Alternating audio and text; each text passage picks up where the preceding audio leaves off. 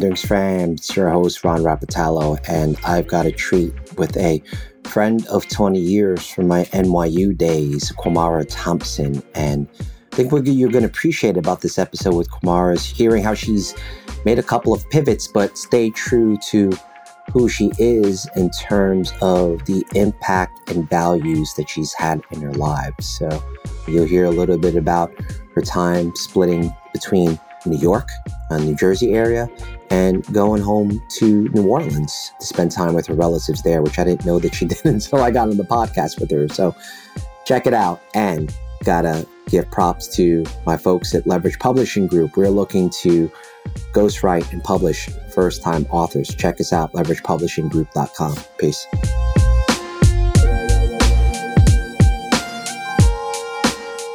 Ronderings fam, Ronderings universe. We back. Got my NYU buddy. God, I think it's been 20 years.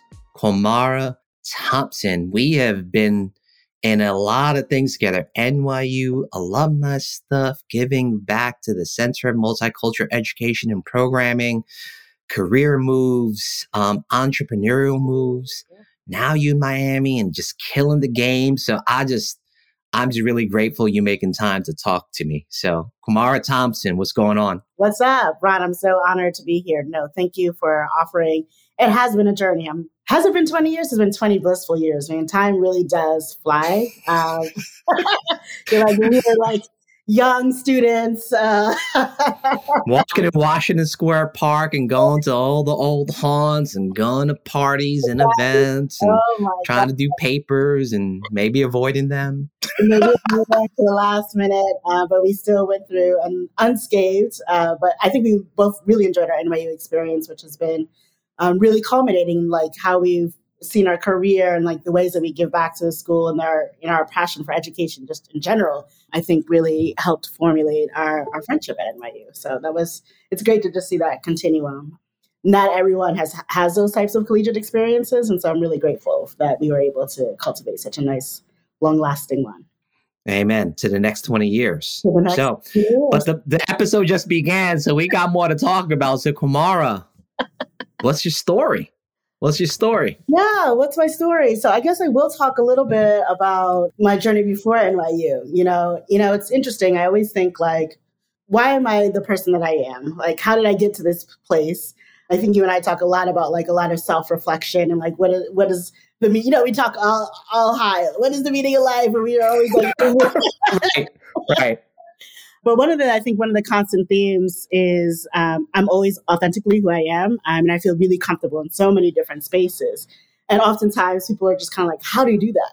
And I had to think like, why? Why am I like this? And I think a lot of it has to do with the experiences that I had growing up.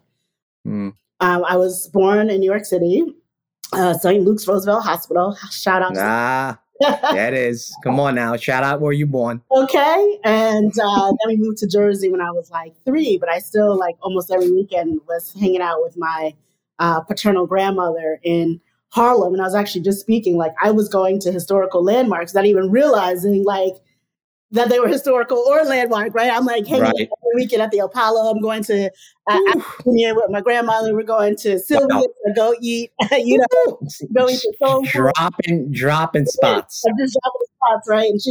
And she was living on 135th and Lenox, which, as you know, is right across from Schomburg Theater and Harlem Hospital. And just so many different things when you're thinking, man, that was one part of my story. Then the other part is my mother is from New Orleans, Louisiana, and I would spend a portion of my summer and, of course, holidays visiting my family there. My mother is the only one who, out of her immediate family, left and went to college. So everyone was there, my grandparents, my aunts, my uncle, my cousins, just another place that felt like home. And then, of course, I also grew up in like the suburbs of New Jersey on 80 acres of land and, very upper middle class, went to private school, et cetera. But, I'm going to private school. I'm going to Harlem. I'm hanging out in New Orleans, Louisiana, which, as you know, has like, just like any other city has disparate crime rates. And not everyone is, has a great socioeconomic background. And even when I was a kid, I used to think to myself, like, why am I learning? Why are my cousins learning stuff in 8th grade that I learned in 4th grade? Why are their books like all messed up? And like, I was already starting to think like there's a disparity around the ways that I was able to be raised and the way that they were able to be raised. And I always was just questioning, like, why is that? Why is it just because of a zip code? And that was just me being curious, not really thinking much more about it, but just, I guess, that foundational curiosity was there. And so when I went to NYU, when I got into NYU, part of that, I should also swing back to say, part of me getting into NYU and deciding that I wanted to do Tisch was because I always wanted to be in the theater arts. I love stories, and I love stories to write. And I love to like see the writing come up visually on a stage or, do TV production. So when I was a junior in high school, so the neighborhood, the adjacent big town next to the town that I grew up in, Morristown, if you went to the high school, you would think it was a melting pot, but actually based off of the zip code, that's how people were segregated within the town itself. So like, there was Martin Luther King Boulevard, they had the projects, and that's where, quote unquote, most of the Black kids lived. Ain't that the irony that MLK Boulevard and just about every damn neighborhood is the demarcation of segregation? That's crazy. Isn't that crazy? Like in every city, like if you're going to MLK Boulevard, you're like, oh, that's where the hood is. That's where, and you're thinking like, yeah, why is it that way? Why have people design cities that way? Why have streets been named that way? And we could talk all about the implications that is and how that was obviously purposely done, right? I mean, we can talk about how that all like breaks out. But yeah, so anyway, MLK. Then we also had a faction of folks who were from Latin America, a huge population from people from Honduras, Colombia. And then they were in one section. And then the outer section, which was kind of like what they call the township, where you had the multi-million-dollar homes, or primarily where the white kids lived. And then they all went to school together, but they didn't really like interact. You can go to the cafeteria and see like, this is the Black table, this is the Hispanic table, this is the white, how it was, right? And so I decided like, I want to talk about race relations in this town. And so I went to this private school that gave me like the freedom to kind of create my own course study. When I decided like, I'm going to do this, I love video camera. I have never edited. I've never put a movie together. And I created a race relations documentary where I literally would just go start talking to strangers, start talking to people about what their perceptions of the other race. And then the culminating thing is I brought everyone to the community center, and for the first time had people who had never spoken to each other, who had really sometimes negative stereotypes about each other in a room together, and unearthing that. And like, by the way, some of those people were my own peers, right? So we're high school students, sometimes talking to senior citizens who had never spoken to the other race before. They're like, only when you're like this bold as a kid, because, as a kid, you're just like, man, I'm going to do it because I'm going to save the world, right? And so part of that documentary got me into NYU Tisch School, early decision, et cetera, et cetera. And so while I was at NYU, obviously, and I went to Tisch, I really thought like I would be, the next female Spike Lee. I thought I'd be Ava DuVernay before she was even existed. But what I did was, again, I had these really disparate opportunities. After school, I would go after classes, I would work in an after school program, and I would go to Brownsville, Brooklyn. And we know Brownsville during that time was nice. I would take the L train to the last stop and then had to walk in the dark to the school to work with they're like elementary school kids. They were so sweet, the sweetest kids. Oh my God, I loved them all. And then I'd get up Saturday morning and I would work with Korean students in Flushing, Queens. And then in my summertime, I would work with these science camps where kids, I think their parents paid like $1,000 a week for them to go. And again, I'm seeing like, what's the difference in all of these students, all of these kids' opportunities was really just their zip code, just where they happen to be born.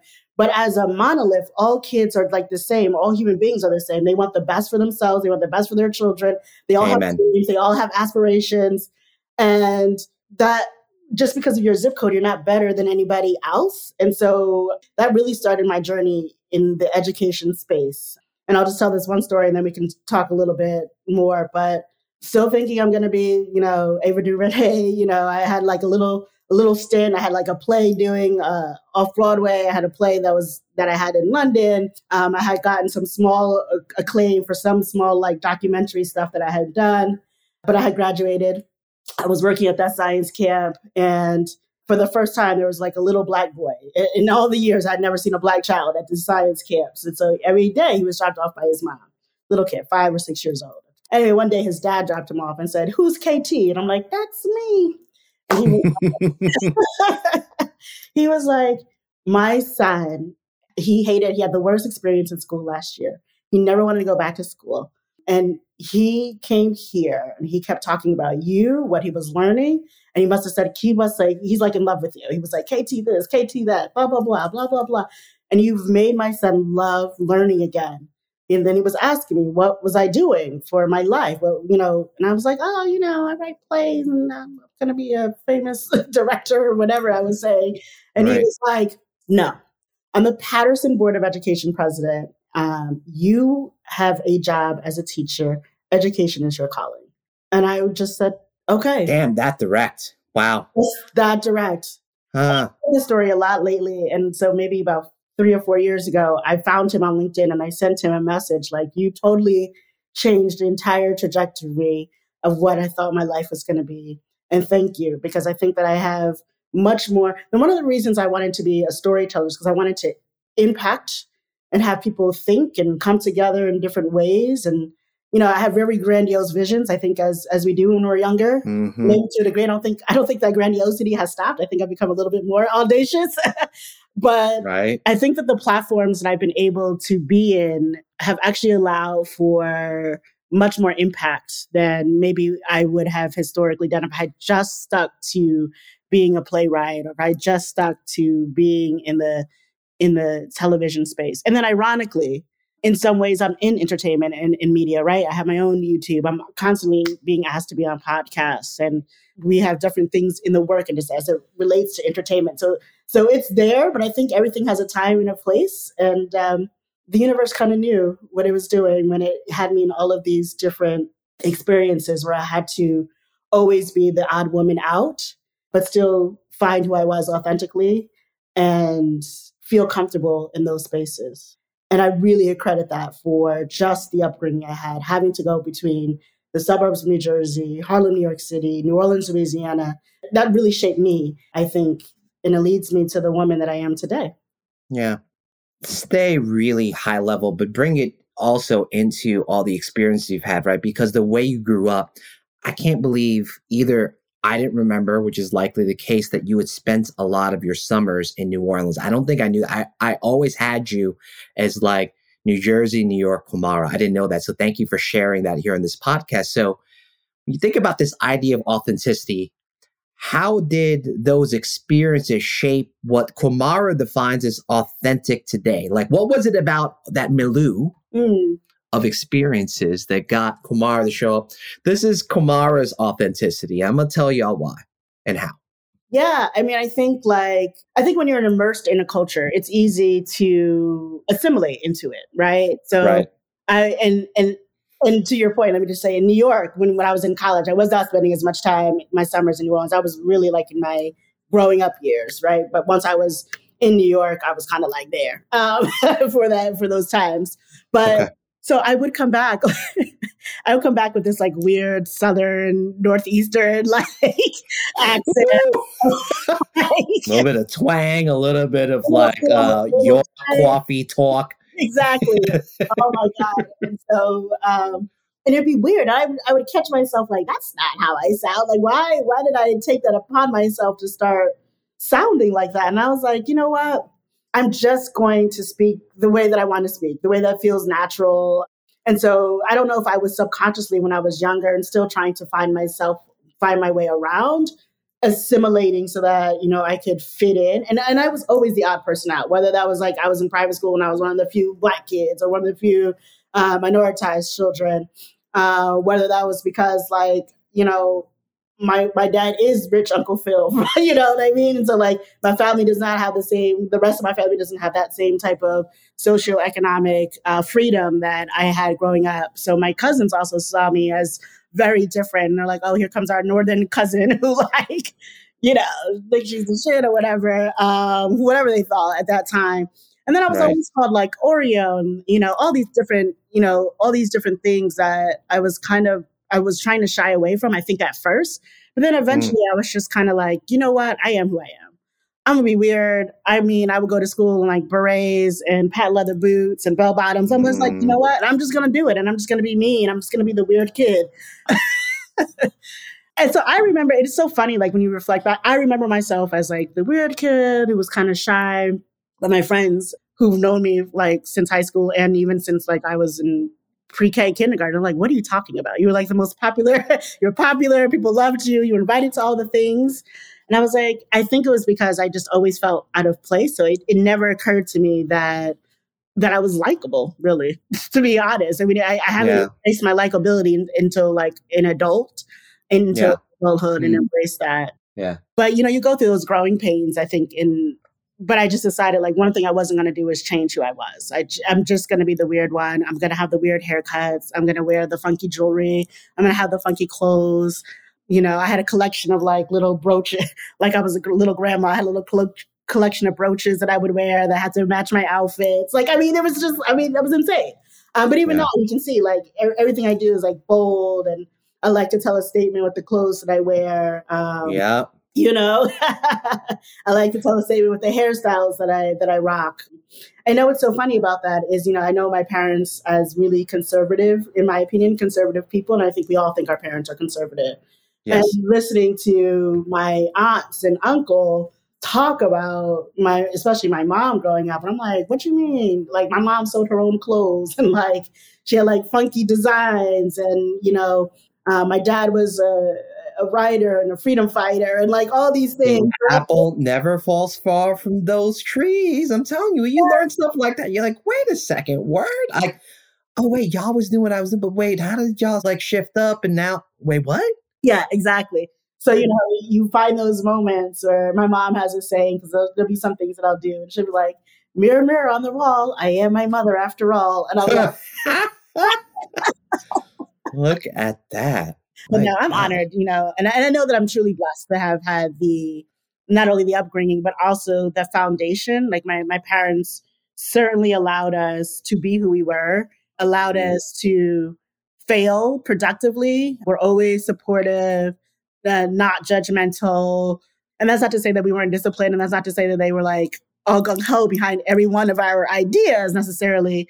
But they always treated us as like little human beings. Like, why do you want to do that? Talk more about that, flesh out your thoughts. It helps, of course, that your father is a lawyer. So when I wanted different things, I remember I wanted a car and I had to write him a whole essay as to why I deserved one.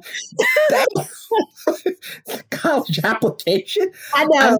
If you look at the value of it, if I was that, I'm like, oh, wait, my teenage daughter want a word? You better make a really compelling argument because you're going to earn this. Because it comes with things.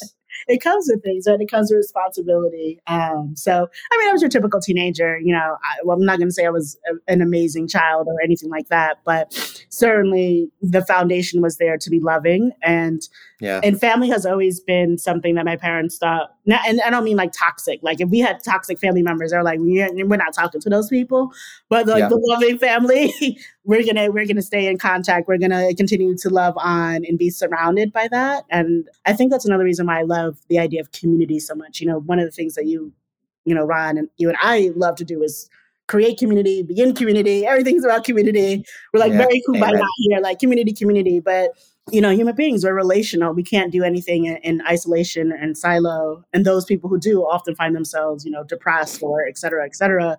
So there is something to be said about having a positive community where you can fail productively, where you can own up to your mistakes and not be judged for them, where you can have ideas and ideologies and you can just ideate, right? And you can just say like, sky's the limit and here's this crazy thought that I have. And you can say it without someone being like, oh, okay, we can't talk to Kwamara again because she just she's all left of center. There's something I want to hook on that you said earlier, Kwamara, that really resonates with me because I've felt the same way. So this is going to sound really crazy to the audience and people that know me, but I think because you said this will resonate in the same way that what you said resonated with me, is feeling like you're the odd person out and people going, wait, you've always been popular. What are you talking about? I felt that way in a good deal of high school until my senior year. My 30th high school reunion is coming up very soon. I actually had someone that I talked to very recently who's become like a good co-conspirator and like gets how the world is constructed, similar to you and I, say, Ron, even back in high school, you're one of the people I knew was always kind and generous to everybody, no matter who they were. I was like, a word? I was like, I think I was like that in high school. It was just for me an orientation that came from my parents. the child of Philippine immigrants, right? But I always felt in high school, even through some parts of college, right? Being in the Philippine club, I didn't always felt like I fit in other, the point I want to make, and I'm curious how this helps you think about shaping community today, is I would argue feeling like the odd person out centers us to be able to reach more people, so that this idea of popularity means that we just are able to be in relationship and trust with a host of people, because that feeling of feeling like the odd person out, even in circles like where you and I have been members for a long time, education leaders of color and EdLock, this is going to sound crazy to say, and I know I've had a lot of EdLock fam like you on this podcast. Sometimes even there, I feel like an odd person now. And it's not because it's true per se. It's just a feeling. Yeah. That just comes from deep inside of like this. I always want to reach out to folks who feel like that they don't belong. That's really what comes, because I never felt that I fully 1,000% belonged. And I think you and I share very similar stories like that, right? But in different contexts. And so how has that helped drive you towards your sense of building community today? I never put that connection together, but I think you're right. And it's funny when you say that, even in EdLock or in other places where we know people know us, even in an event, I've gone into the event space pretty heavy lately. Yeah. So even in events that I host, I also feel like the odd person. I always have this like weird odd person feeling. Sometimes people are like, come on, I see you just off in the corner, like in your own la. And like, I'm there, woosah, trying to get some energy, trying to get like back on track. But I think there is something to be said about feeling like the odd person out, because it allows us to relate to people in a variety of different ways. And so we can bring, and this is one of the things that my friends are always saying to me, they're like, how did you think to yourself that you could bring all of these groups of people together? Yeah.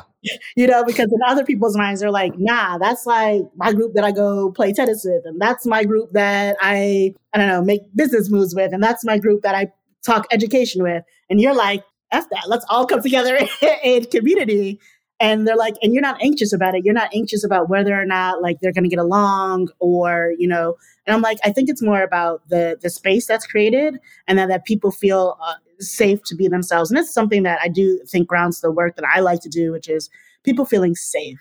And maybe I do that subconsciously because I've always wanted places where I could feel safe. And I want to reach those moments for folks where you can be safe to authentically be you. And as we know, there are, unfortunately, politically and for other reasons, lots of reasons why people like you and I do not often feel safe being who we are or look the way that we do. And so where are those moments that we can create that are safe spaces for everyone? So if you make the spaces for the people who are generally most targeted, then it's safe, and then it's a safe space for everyone, right? Like if they feel safe, then everyone can feel safe because you've created that moment. And a lot of that has to do with like, I'm going to just say Planet Fitness. Every time I say it, I'm like, Planet Fitness, judgment-free zone. There is something about making sure that there's a judgment-free zone where people can just authentically be who they are, and they can just come on, and they don't have to put on airs, and, they don't have to keep up with the Joneses, and we meet you where you are. And so like yesterday, it's Miami life, and, friends who have yachts, and they're like, you want to hop on? And I'm like, sure. you got the private jet to have Ron Rapoport and Shanita Rapoport and the kids come down for that? I mean, come on now. So, so he invite some friends to come on. And then, I had a friend call me, and, they were anxious. They're like, what should I wear? Da, da, da, da. I'm like, come as you are. Whatever. Like, if you want to roll through in your pajamas, does not matter. Like, that's the space that we create. And those are kind of spaces that I like to be in. So if I say like, you can come as you are, I mean, literally just come as you are. You do not have to like pretend that, you're wearing the most designer XYZ thing, Listen, if your favorite store out there is Walmart, that's your shopping range, then that's fine. Like we take you as you are. And that's the thing that's most important to me. And then I think that helps drive like authentic conversation. And that's not to say that like every time we're together, we have to have some really intense political diatribe. A podcast episode like this where you bare your soul and say all these things about how you think and why, right? I mean, come on now. We could just have fun and we could just be kicking it. Right. So the point is not necessarily like what we're doing. It's just making sure that the space just feels really authentic and warm and loving. I guess in a lot of ways, I feel blessed in my life, and I want to share as much of my blessings as possible. Of course, some of that is financial and resource, and we'll talk about that. But a lot of Yep. that is just the beautiful foundation that my parents have laid, my grandparents have laid, my aunts and uncles, and the friendships that I've been able to form, and what that allows me to do. Because without those things, without that foundation, without that love, without that security, I don't know that I'd be able to be so bold and so Right. audacious. And I want to take some of those blessings. So that's a blessing. Not everyone has that, and share that. And so I think that's one reason why I'm so about community. And I use the word love a lot, and I use the word safe a lot. I use the word Right. freedom a lot. The freedom to be who you want to be. So Yeah. yeah, This is hitting me, and it's not just the CBD oil that I took for my pain management after my workout. Is what you just said, like, made my palms tingle. So when my palms tingle, something really clicks spiritually. And this idea of like how we build community and why, it just makes me realize, one, I'm going to zoom out, like why you're on this podcast. Because if you've listened to some of my other podcasts, there's a real thread of why I picked the people that I picked. Yeah. And I know why, right? Because some of it, it's like, yeah, I mean, I joked with you and I do with everybody. I was like, oh, I just want to record one of our convos because you and I just get along really well, right? But the reason why, like, at the center of it, like, I get along with so many of y'all well is this idea of like what we value in the world. Come as you are. I mean, I would argue the very way I create this podcast is come as you are, right? Which requires, I think the only reason people take that leap of faith with me, because I'm sure every other podcast you do, you get a scripted questions. Am I right? Yeah, people send me yes. Did I send you scripted questions, Kwamara, before this? No. Why would I? We just go keep talking. Right, but it's a different design, right? Because some of it is like, in my thinking of the definition of holding space, right? The space is, dare I say it, my being, my presence, the way that I ask questions. Yeah. I am creating the space because I am space. Yes. So this like deeply personal. And like, as folks come into my space, it's not my space, the website, but my space is our space. I think of this Philippine culture of value, gapwa, shared uni, interconnected. As my fate is tied to your fate. Like being in the space with each other and thinking about how we come together, have conversation, come as you are. My intent is like, all I'm doing is allowing folks to just tell me their brilliance. All I'm doing is be really curious about it, right? Because that's just the way I've always seen it. That's the way that I like have been intentional about creating space, no matter where I am, like individually or in groups. Like I care about that so much, just like you. Like people, like you get really intense about this, Ron and Kwamara. I'm like, yeah, if there's, you and I are intense about a lot. I'm really intense about that. Like I will get an argument. There's not a lot that I like to argue about, but that kind of stuff. Like I'm like, when I feel that folks don't feel like they're belonging or I'm not, like that lets Brooklyn Ron out. That's my alter ego. When Brooklyn Ron comes out, see, there's not a video. One of these effing days is going to be a video podcast, right? People going to see the B representing my culture, the Philippines, right? I'm like, is that Brooklyn Ron? Oh, Brooklyn Ron is intense. You don't care. Brooklyn Ron just run over people and smile and be like, and he flexes. I don't like to bring Brooklyn Ron because Brooklyn Ron is not a space creator. Yeah. He's a space taker. Right. Listen, that's the New York, where you just have to fight for space. I mean, and even the way the city is designed, I mean, we can go all into that, but even the way the city is designed, you are designed to fight for space in New York, period. Like, right. Yeah. So tell me, Kwamara, because you just mentioned that you're in Miami, and I know this about you, that when we talked, you had made, this is my terminology, I might call it a little bit of a leap of faith to move from New Jersey and settle into Miami. So tell the audience about that journey, how you've settled in, and what you're doing today in Miami. Yeah. So I wish it was as thoughtful of a process as you made it. So I said leap of faith. It was just like thoughtful. Just like F it. Yo, what's up? I live here. Oh my God. Yeah, basically. I mean, I think like I was like, oh, I'm going down to Miami. So I and this will tie into like my sharing of resources, but I dibble and dabble in real estate. So I have some properties. I bought some properties down here in Miami because my parents invested in property here. And so we were coming here for Christmas for a number of years. Anywho, so I was flitzing about. And then, of course, the pandemic happened. And we were all grounded. And so I was grounded at my house in New Jersey. And, I fell in love with it again. It reminded me why I bought that house 10 years ago. I'm like, oh, this is why I bought it. So lovely. And then 6 months into it, I got really tired of being stuck in New Jersey and, through the winter and spring. So I was like, well, let me check in on my investment properties in Miami. And then I was like, okay, I'm not coming back. And like literally just made a decision, not coming back, like whatever I had here. I literally still have half of my wardrobe and stuff back home in my space in New Jersey. I'm sure my tenant is like, when are you going to come pick this up? 3 years later. Right. But yeah, I didn't know what I was getting into. I was just like, this seems like a great place to spend the pandemic because I can be outside. And I really got into like playing tennis and helped to grow the Miami Tennis Club. And now I've gotten into golf. There's a whole bunch of stuff going on out here. But I have fallen in love with the entrepreneurial tech and, of course, education community. And there's something really exciting about Miami. And one of the things I've realized about myself is that I'm a creator, right? I guess I've always known this, but I mean it even in the sense that I like to create companies. I like to create ideas. I like to create products. I'm like the birther. And then I want to be the auntie. I don't want to be the hands-on parent. I want to give it off to somebody else.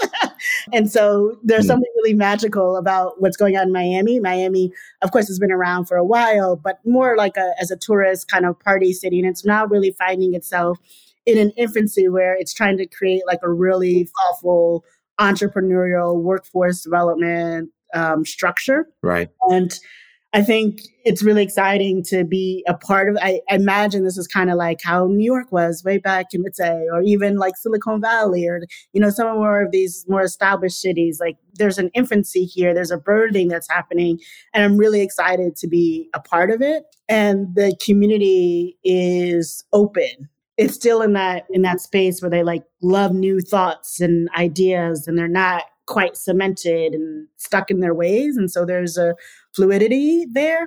I also think Miami lends itself to that, right? We're from New York. So I think for a long time, it is true that New York is an international city, but Miami in another way because of its proximity to the Caribbean, Latin America, has this other sort of international hub as well. And of course, the cruise ships and all the different ways that people can come in and find space here and can find their community, right? So anyway, I say that all to say that there is just this, contrary to what people think about Florida, Miami is a very different type of space. Oh, no doubt. Miami doesn't at times, all the times I visited, even pre DeSantis and all the hubbub in Florida, or even pre, W election, right? Right. Miami always felt for me I hate to say this is in New York, and I know this offends folks from Miami. It's it felt like New York on the beach. Because I swear, every time I'd visit, especially with one of my homeboys, we used to go down every year and a weekend trip. And it's the usual, what do people who visit Miami, particularly South Beach, do on the weekend, Kwamara? You know what it is. What did my boy and I do? We walked up and down Ocean Drive, because that's what people do. That is what people do, yeah. So, obviously for those of us who live right, that's the Times Square, right? You're like, oh, okay, you guys, you do the... You're like, okay, let them be. As I tell people, I'm like, the only time you get me down to Miami Beach is if you invite me onto your yacht. Anyway, how many times can Kwamara say hashtag goals? Let me stop. And then this is the other piece, Miami life. You're living people's vacation. But the other thing that I like about it is it's a soft life. And so I alluded to this earlier, and you did too, Brooklyn Ron is a taker, right? We take space, New York. Every time I go back to the city, I'm flying to Newark Airport and I'm getting closer and I'm looking out the window and, it starts looking industrial. I can feel my body start tensing up. I can feel a more negative, tighter, less open version of myself coming in, because I'm already thinking, how am I going to navigate traffic? How am I going to get to my next spot? Do I want to take the subway? Do I want to take Oh, do yeah. how many blocks do I actually have to walk? Am I walking with these suitcases? Like, I mean, it's like a whole thing that you are already doing, just figuring out how to navigate and manage. And when you grow up in it, you don't really realize that's what you're doing. But now that I've been able to take a step back, it is like, man, have I exhaled. And honestly, I want the soft life. People are like, oh, I'm like, no, I do not miss the hustle bustle. Why? I don't want to be stressed. I'm not trying to die early. Like, no, like I'm just not trying to be out here living a very gray life. New York is gray most of the time. I was like, I'm just not into it. I want to relax. I want to breathe. I want fresh air. I live right on the bay. Like I get up every morning and I can hear the water Mm, and the waves lapping. I'm like, that's my life. And I don't apologize for it. This is the life that we all dreamed of. Okay. So, yeah. and I'm living it. And I'm grateful to be living in it. I'm blessed to be living in it. And I want everyone to live their most soft and most joyful life. And if that's in New York, cool. But I'm just saying, like, also take a break because sometimes there's just a lot of Yeah. chaotic energy in New York that I don't particularly think is healthy for a lifelong living. Yeah, I was talking about this with the missus. We just celebrated her birthday. And Happy birthday, Shanita. yeah, she's had a really good birthday with her. And went to New York. We went to our favorite tapas spot on the Upper West Side, Buceo 95. No affiliate. I don't get no promotion. I just gotta say, folks, you want to taste the Madrid real talk? Go get their tapas on 95th Street between Amsterdam and Broadway. Tell them Ron sent you. And we had lived in that neighborhood for 3 years. And so it was the first time we had been back to that spot together. I don't think I've even been there since we moved to, Jersey City in 2013. Right. And the food, the feel, and of course, driving to New York, it's the traffic, it's the stress, it's all this stuff. And it's funny because what Shanine and I often talk about when we enter the city, it's almost like this infusion of like kinetic energy that is so hard to describe, even for like you and I as like folks who grew up in the area, but it's a buzz, it's a feel. It's like this vitality. And even living just across the water, Jersey City feels like a suburb compared to anywhere in New York. It's true. It's so chill. I mean, it's why they call it Chill Town, right? I don't like that nick because that's weird to me. I don't like all those nicknames that I think people outside of Jersey City put on Jersey City. I'm like, I've been here 15 years, try to be respectful of the space. I'm like, nah, it's just Jersey City, y'all. Yeah.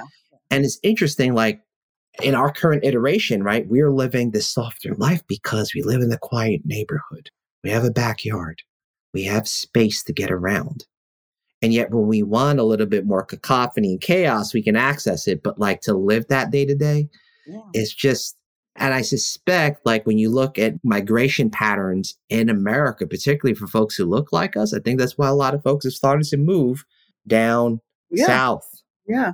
I think there is going to be a study on what I am coining as the reverse migration, right? The reverse Great Migration. We know the Great Migration from the 1950s and 60s that brought a lot of folks from the South to the city, to New York and to Chicago in particular. But yeah, you are seeing a huge reversal of folks either coming down South and or moving to smaller Midwestern cities, like St. Louis, for example, or Milwaukee. And you're seeing just that people want air, they want space. And I think it's easier in those areas to get community. I don't know if it's because of the land. I mean, there's something about the geography, I think, that also allows for community and for people to come into space. I mean, certainly here in Miami, where it is sunny most of the time, you can always find community. People are always outside. Yeah, people want to be in the sun. Oh, I'm going to hang out on the beach. Go on my yacht. Excuse me. Excuse me. I'm going to hang out on the beach. Go on my yacht. I know I'm hating. I'm so effing hating right now because as a child of summer, born on June 28th, being in sun, there is nothing more like, it's like having 85 Starbucks shots. It is. There is an energy, right? Like even, and there is something to be said about seasonal affective disorder. When it becomes gray, people's energy levels get down. You want to just cuddle in. You got your cuddle weather, And then, like, of course, when you're out in the sun, you've got vitamin D, you've got like all these things that are, Yeah. people are like, Kwamara, you're glowing. I'm like, oh, probably just because I'm out in the sun. I mean, I can't. I was just hanging out, enjoying it, have a good time. I'm just having being. I'm just waking up out here in the street. Oh my goodness. Well, Kwamara, we are rounding out towards the end of the podcast, so I'm a bookend with the other question that's scripted here. What is your rondering? Yeah. I think when I talk to folks, what ultimately ends up coming up as like the main thing that I just want everyone to take away, besides the love of humanity, is a love of self, self-love. I think oftentimes many of us don't love ourselves. And so we are broken in ways, and that shows up in so many different ways. So love yourself, even if you fake it till you make it. And what I mean by that is that take yourself out on a date, do the things that actually make you happy. Look in the mirror. If you're a person who avoids looking in the mirror, just look in the mirror, find something about yourself that you love and say, I love that. I love my eyebrows. I love the shape of my hair, whatever. Yeah. I love that I'm a kind person. Whatever the case may be, find something that you love about yourself and remind yourself that you are worthy of love. And the way that you show that is to love yourself first. I love that, Kwamara, because we don't often get told to look in the mirror in that way and to think about the things that I was having this conversation with the missus on her birthday. And I remember in many a Catholic mass I went to, and now Shanita and I go to Episcopalian Church in downtown Jersey City, Grace Church, Van Vorst. And our pastor there was talking about Advent and why candles are such a big part of Advent. So I'm going to get to loving yourself. I'm my mom's like, where the F is Ron going? He's got another damn tangential story again. Damn it, Ron Rapatello, right? But you've known me for 20 years. That's the way I roll, right? So the idea of Advent, the candles, is to, I remember the headline our pastor told, to accentuate the positive and dim the negative. If you think about like why candles have such this effect on people, right? Because it's literally like, as we're in this dope tapas restaurant, eating this amazing food, candlelit. Just everyone like glows under candles. You see everyone's goodness. Yeah. So you see people's like who they are, right? And there's something around like what you said that makes me think of like, if we can just hold the candlelight to ourselves. Ooh, damn. I'm gonna do a little Dion, like, do I have someone around me? Can go ahead and trademark that? You want to talk about master brander? I've been geeking out about Dion for the last 2 decades. I've been a Deion Sanders fan forever. Yeah. Right. And that's probably a whole nother podcast about like how folks see him as an unapologetically confident Black man. That's right. And when you show up like that, it comes with things. Yeah. Right. It does. Yeah. That's more about them than about you, which is even better. And he knows it, right? Like, and that's what he's like saying. Yeah. Doing. And he's like, what you gonna do? Nothing, because he got plenty of receipts. I'm like, do you realize his 2-sport athlete and they played 2 sports games in one day? But like, I don't know if like you followed what he does, but he is such a person of conviction that what he puts his mind to and the people around him, you talk about building his space and culture builder. Yeah. He's gifted. There's people that walk like that, and that's not every athlete. Because not every athlete that reaches that pinnacle is great at building space for other people to come together in a team. That's a very different gift than like being a singularly great athlete. So true. So true. That's about being relational. That's about being human forward. That's all of the things that make people managers, that make people good educators. It's not that you're a subject expert. It's that you're a people expert. I love it. Well, Kwamara, before we head out, what would you like to promote? What do you got going on? You want to shout out to the Ronderns audience? Yes. I'm like, if you have a couple extra minutes, this is something that is near and dear to my heart. Mentioned again about giving blessings back. And so some of you may know that I do personally angel investing. I've invested into hundreds of small businesses across the United States throughout the last 5 to 6 plus years. So now what I'm really excited about is we've created a fund, and the fund has 2 purposes. It's called your Family and Friends Fund. what you'll see is a lot of times people like you and I, Ron, or other minoritized groups cannot just get access to the capital around their passions, around their business, the ways that our counterparts can easily do because of their access to wealth, their access to power. And so there are a few of us who can call upon friends and family to help, our dreams come true. And so I wanted to give that blessing to others. And so we are launching your Family and Friends Fund, where each round we have 10 businesses, 5 that are for-profit, 5 that are nonprofit. As you know, I'm very big on giving back and philanthropy, et cetera, et cetera. So everything we do has a philanthropic arm to it. And It is launching this week. So really excited about that. We are raising $300,000 to be spread out across those 10 organizations. And every year we'll be doing the same thing.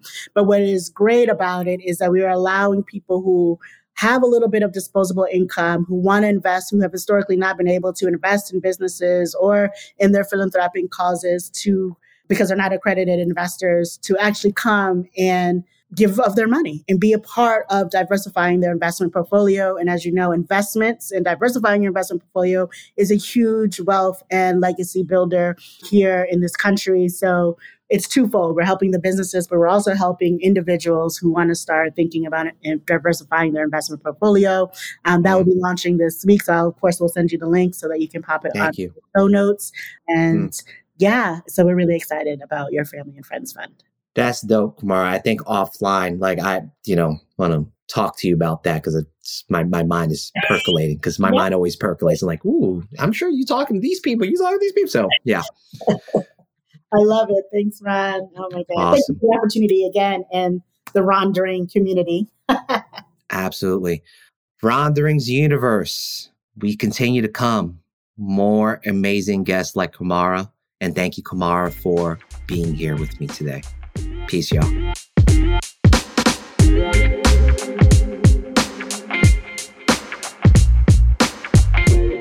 Such simple yet sage advice from the brilliant Kwamara Thompson. Love yourself. Sometimes it's so easy to spend time in all the externalities, right? Your career, what other people think about you, paying mortgage, right? And I like to believe that when you spend that time on loving yourself, good things are more likely to come in abundance in your life. I've heard this over and over again in terms of leadership lessons, career lessons, and I think based on what I've seen Kwamara built in her life, it's just really simple yet sometimes really hard advice because of all the other messages we've heard about how to be successful and how to be loved, right? So Kwamara, thank you for your genius. Thank you for being a friend. Thank you for being a friend. Anyway, Ronderings fam, we got more coming. Peace.